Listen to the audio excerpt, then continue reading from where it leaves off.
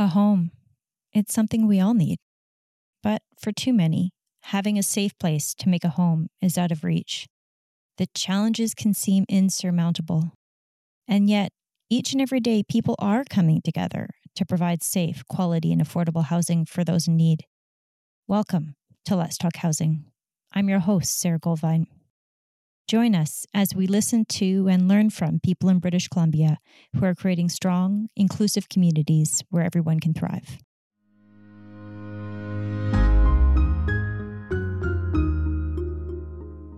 Moving into your first home is challenging enough for many young people. It's even more so for people with disabilities who face additional barriers. Today on Let's Talk Housing, we hear from Linden, who just 1 year ago faced a future where finding attainable, accessible housing was next to impossible. With the average rental rate for a one-bedroom apartment being $1,200 per month in his community of Vernon, Linden and his mother, Andrea, weren't sure what his options would be. That is, until the Okanagan Village Housing Society, led by Cindy Masters, opened the Village at Pleasant Valley.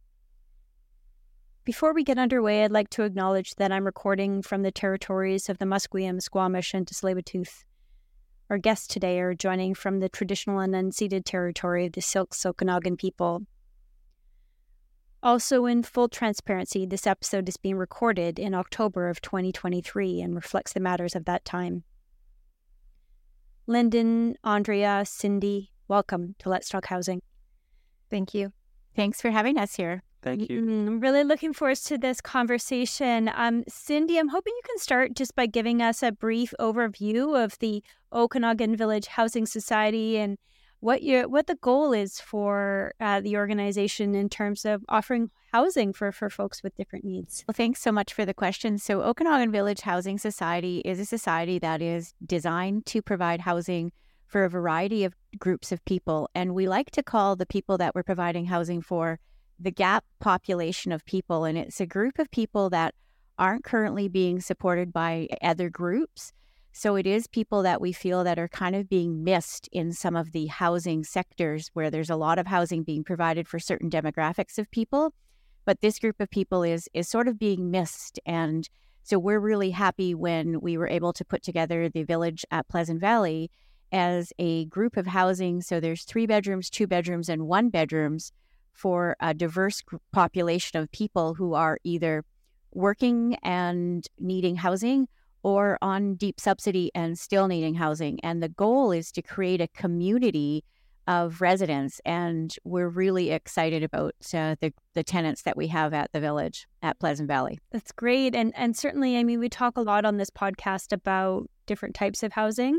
But certainly, part of that is that everyone's needs are different in terms of what they need in a home and what they need to thrive. How does the Village specifically help folks with disabilities be able to, have a home that they can call their own? We have 2 fully accessible units in that project, which means that they are suitable for someone who is in a wheelchair or a walker. And the other 2 one-bedrooms are adaptable units. And the reality is that many people who are diverse-abled do not actually need an adaptable or wheelchair-friendly unit.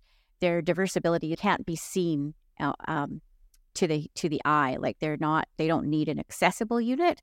They just need a unit that is suitable for someone on a deep subsidy. Yeah, thank you. And Andrea, can you tell us a little bit about your journey? You've been supporting Linden. Of course, family members support each other. What has it been like for you as a family member to be able to access this housing? And what's that journey been like for you?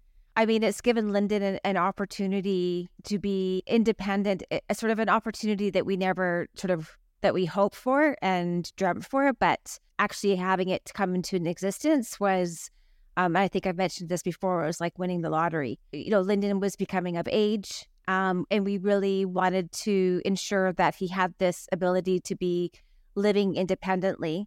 And over the years had worked very hard to make sure that we had the right resources in place in order for him to do so. But the biggest hurdle as he became an adult was the opportunity to find housing, but that he'd be able to affordable housing, really. And so we were looking at different options where, it's renting a room, it's sharing a place, it's family members. You look at all the options as it relates to affordability. which are all fantastic, but it doesn't necessarily lend, again, that aspect of independence. Knowing that Linden may not necessarily have the freedom or the ability to have employment that are allowed to find housing in today's market as it relates to the current rental rates. Having this come up, it was an amazing fit for him. And I think even more so importantly in working with Cindy and the team was the awareness, working with individuals with disabilities, more specifically, in Linden's case, with his autism, they worked really hard in finding a unit that was appropriate for his needs, ensuring that the communication, how we discuss matters, how things were approached, all sort of any type of material was addressed and presented in such a way that met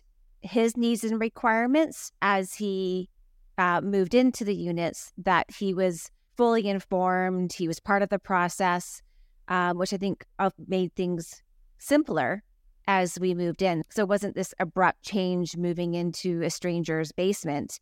It was very much sort of a transition of moving from a home, for, Linden and I living together, to Linden actually being able to create a home for himself. And so it was a unbelievably smooth process, actually.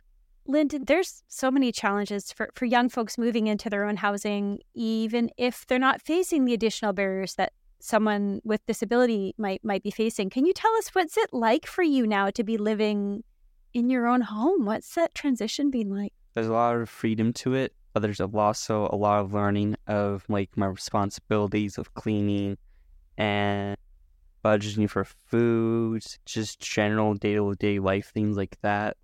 It's a big change sometimes for folks when they're moving into their own home, and there's a lot that comes with that. Cindy, can you talk a little bit about how your society works to support folks when they're moving into a home to be able to really set them up for success? What does that look like?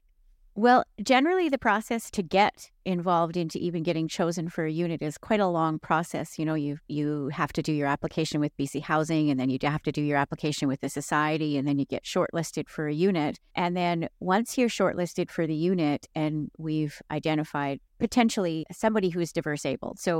And then what we really try to do with all of our tenants, whether they're diverse abled or not, is just ensure that the unit suits their needs and that they're comfortable with the process, because it's quite a process to do the BC Housing paperwork and then do the process with us as well.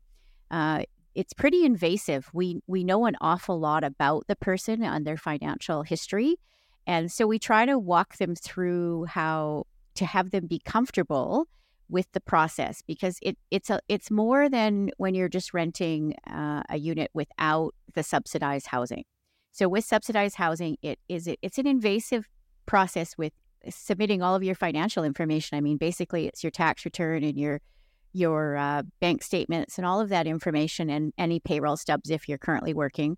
And all that information comes to us, and then we have to verify it all. So it's quite a process, and sometimes it's time consuming where we're doing that, and we also are doing working with other tenants at the same time. So it's about making sure that the tenant feels comfortable and understands the process. And we're still a very small organization, so we're very hands-on. Myself and the building manager, Sara, we really work closely with the tenant and if they wish, the tenant's families, always keeping in mind, though, that we are renting to the tenant, not to the family, and our first priority is to the tenant. And we always have to make that our number one priority, because it's personal, private information that we know about people.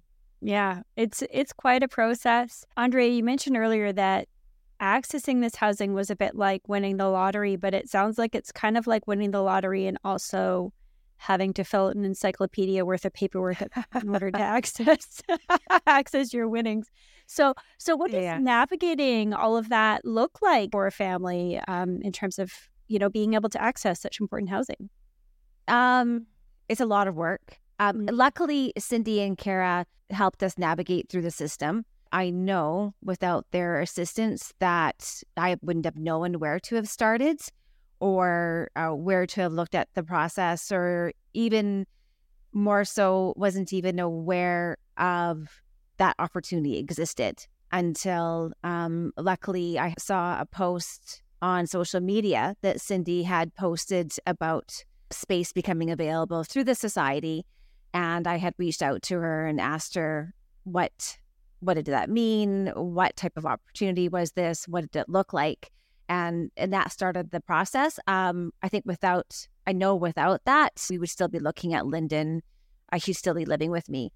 In terms of paperwork, getting the information available, I would say it was a day in terms of, let's say, that type of information being asked for, or the material that was needed. I've had for other requests as we're navigating through the support systems in place in BC for individuals with disabilities.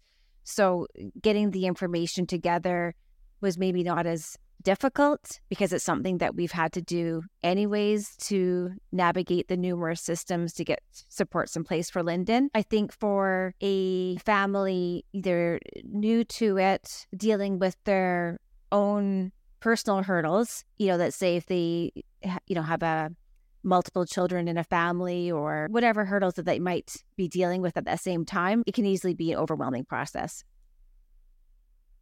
Mm-hmm. We have heard of a lot of people who actually give up on the process because it becomes complex and not necessarily the same sort of support system always in jumping the hurdles to get through to the housing. It's hard. I wouldn't say necessarily that the questions themselves were difficult in answering. It was the depth and breadth of information and the volume that needed to be provided in order to provide that was difficult. I couldn't imagine an individual, depending on, the hurdles that they're facing. I can see an individual doing it alone without an advocate and dealing with some personal hurdles, giving up on it quite quickly because of the volume, the type of information being provided. Mm-hmm. That in itself could easily be a blocker. Yeah, absolutely. So Linden, you've heard about these navigating these barriers, and Cindy and your mom, Andrea, both talked about that. And you're in your new home. You've navigated those barriers with your team. How has living in this home changed your day-to-day life? Heard you've got a job now, like that type of thing can have a big impact. How's your life different now? Pretty different from like when I was living with my mom's. I have to consider these things I never really considered before, like getting toilet paper and getting paper towel and all that stuff. I never really considered it before. It's weird because I've talked to a few people about this, is where I'll be eating food and I'll be thinking in the back of my head how much it is. And I never really had that idea of perspective before until I moved out. I think I see things differently. I don't know. I get more of an idea for things. It's weird. It's way different living with my mom, living alone. The toilet paper fairy doesn't exist, right? Yes, the toilet paper fairy doesn't exist now. It doesn't. No. Yeah, I mean, this is the reality. We talk about housing, but it's never just about four walls and a roof, right? I mean, this is about a home and all the other things that come with it. Andrea, you talked about just the challenges in navigating. What do you think we could be doing, just thinking about your own story and your own experiences and those of Linden? What types of changes do you think we should be thinking about to be able to help folks, particularly people with disabilities, navigate the system towards accessing housing? Actually, there's 3 components: education, awareness, and advocacy. Even that, say, an individual with disabilities may be aware of resources and options available to them and educated on maybe how to access them. But I think that there are a lot of individuals out there that need advocacy and support in addition to that awareness and education in order for them to be able to move forward and be successful to navigate the system. I know 1,000% that if Linden was to be asked to do this on his own, he would not have been successful. It's not because of Linden's intellectual capabilities or his abilities to understand what's needed, just the sheer complexity of moving forward through it that he would have stumbled through it. Once I became aware of a program or support that was available, I could always find the information on it in order to be able to get the resources needed. But it was the awareness piece that I needed in order to get the information. The only way that I was able to do that effectively is gain the awareness is through networking. And I never hesitated. I would reach out to anyone, any resource, any organization. If I saw another parent accessing supports or saw another individual involved with something, I would ask, how did you get here? Who did you talk to? How did you get the supports? And then I would pursue it. I think back to your initial question as to what is it that a family or individuals supporting someone with disabilities needs is perseverance. Don't give up and ask the questions, and you have to push. You can't give up. It can be very difficult in the journey. We've got an accessibility plan that we're just in the process of rolling out. And I think that really what we've heard from Linden and Andrea highlights some of the challenges. I mean, you mentioned off the top that you have these accessible and adaptable units, but for many folks with disabilities, the barriers are throughout the entire system and might be more on the application process or the awareness process, even more so perhaps than the built form.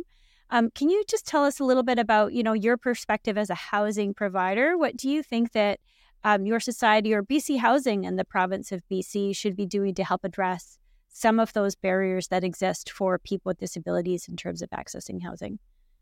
So as the housing provider, we field all the calls because we are behind a phone at a desk at one of our locations answering the phone. And it is the amount of time that it takes to be a coach, to be a mentor to people from the housing provider side. So that takes a significant amount of time, and there almost needs to be positions available for housing providers that simply walk people through the process. Because if you can walk someone through the process, it becomes a little bit more simplistic for them. Step 1, step 2, step 3. And we've attempted to try to direct people to a website to do that, similarly to how BC Housing does it.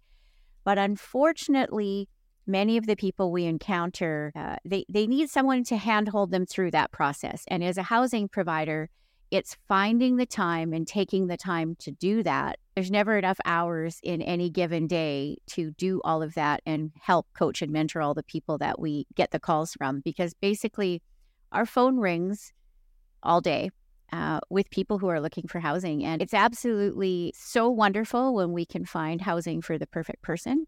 It's so heartbreaking, the number of people that we turn down and turn away, or, I mean, they're on our list. They're on everybody's list. That part is very, very heartbreaking. There just isn't enough housing. The bottom line is there's not enough housing. And I know that it's, there's a CHF fund running right now because there isn't land available for a society to be able to afford to wrap that into the housing application process. There needs to desperately be more housing for the people who are in this gap population. And the gap is growing bigger, and the need is growing every day. And I know that BC Housing knows that. I absolutely know that BC Housing knows that. Municipalities know that. People do know that. And I really hope collaboratively people can start working together to make enough homes that people have adequate housing. Absolutely. I mean, Cindy, you've touched on it there. Really, we know we've had more than 77,000 homes delivered and underway since 2017, which is a huge number. But we know there's still so much more that needs to be done. And, as you mentioned, BC Housing has a call underway now. That's why we have tens of thousands of more homes on the way. But we also know the need is really, really great. Andrea, I'd like to get your thoughts. Like, what would your advice be for other families that might be facing similar situations where they're really trying to access housing for themselves or their loved ones? You've mentioned education, awareness, and advocacy, but, do you have any specific advice for families as they navigate this? That's a good question. I really believe that it takes a community to support each other. If families are moving into a scenario similar to what Linden has gone through, I would say don't do it in isolation. It's okay to ask for help, and it's okay to reach out to your friends or to support groups or to others within the community, and to ask for advice or ideas how to move forward. I mean, as Cindy talked about themselves personally, as to them fielding calls on a daily basis and coaching people through the process, those individuals are getting the help because they reached out and have talked to Cindy and her team to be able to help them go through things. I firmly believe that Linden and I would not have been able to have Linden in the spot that he's in today without the help of Cindy and Kara. If I continue to do it or try to do it or solve the issue completely on my own, or with Linden and I looking at things, we wouldn't be where we're at today. And so, Linden, I'd like to end with you, right? You are where you're at today. You're in your new home. As you look ahead to the future, what are your hopes and plans for the future now that you have your own home? Right now, I'm mostly just focusing on saving up my money and figuring out what I want to do in my life, my future goals, plans, and ideas. It's mostly just going with the flow and seeing how things turn out, see how things go, what opportunities there are for me right now. It's mostly just a lot of, I wouldn't say waiting, but there's definitely a decent amount of waiting. Can I add something to that, Linden? Yeah. What I find most interesting about the process over the past 6 months is watching Linden transition from an individual that was supported 100% at home by his family to being independent with support through CLBC and a support worker to help him in the process. It's been amazing to watch him learn the process of living independently. He has 2 older siblings. And so watching them go through it, a lot of the things that they did, they took for granted because it wasn't necessarily a life skill. It's a life skill that they already had while living at home, and then transitioning to on their own was a relatively simpler process. And watching Linden go through it and the discovery phase, he's so excited when it comes to his own successes that a lot of us would take for granted. Linden, as you were saying, the toilet paper, right? And the learnings from that. It's a joy as a parent watching him go through this over the past 6 months. And I think the nice dynamic about what's happened is we are moving from a caregiver dependent type relationship to now a more of a family unit where we go and we enjoy each other's company and go out for dinner. And because Linden's able to make those choices as independent adults, you still go through that process that say with, I still went through that process with his siblings, but with Linden, with him having disabilities, not only was I a parent and caregiver, but I've also was his caseworker and his advocate and his support person and above and beyond a parenting role. And so now that he's living independently, a lot of that has shifted to more of a parental child relationship it's more enjoyable. It's just exciting to be able to come to his place and see it make it his own. And I can harass him about him not having Oreo cookies for me, and we can go out for sushi, and it's because that he's on his own that we have that shift in our relationship. Linden, what do you think about that? Yeah, I'd say that sounds about right. So, Linden, next time your mom comes over, are you going to have Oreo cookies for her? Yes, I was supposed to get some today, actually. Okay. Fail. All right. So fail. Now I know the secret, Linden. The next time we come over, Kara and I are going to ask for Oreo cookies, too. Uh-oh. Secret's out. It's Oreo cookies or licorice. It's one or two. Yeah. Oh, I'm going to vote for licorice then. Okay. There'll probably be some hidden away. You have to find it. Yeah, and I mean, here you are, Linden, in your own home. I'm taking orders from folks for what they expect when they show up, and also appearing on a podcast. You know, lots of folks around the province listen to this, people in the housing sector and across the country. What would you want to share with people who are listening to this podcast about what's important for young folks with disabilities in order to access their own housing?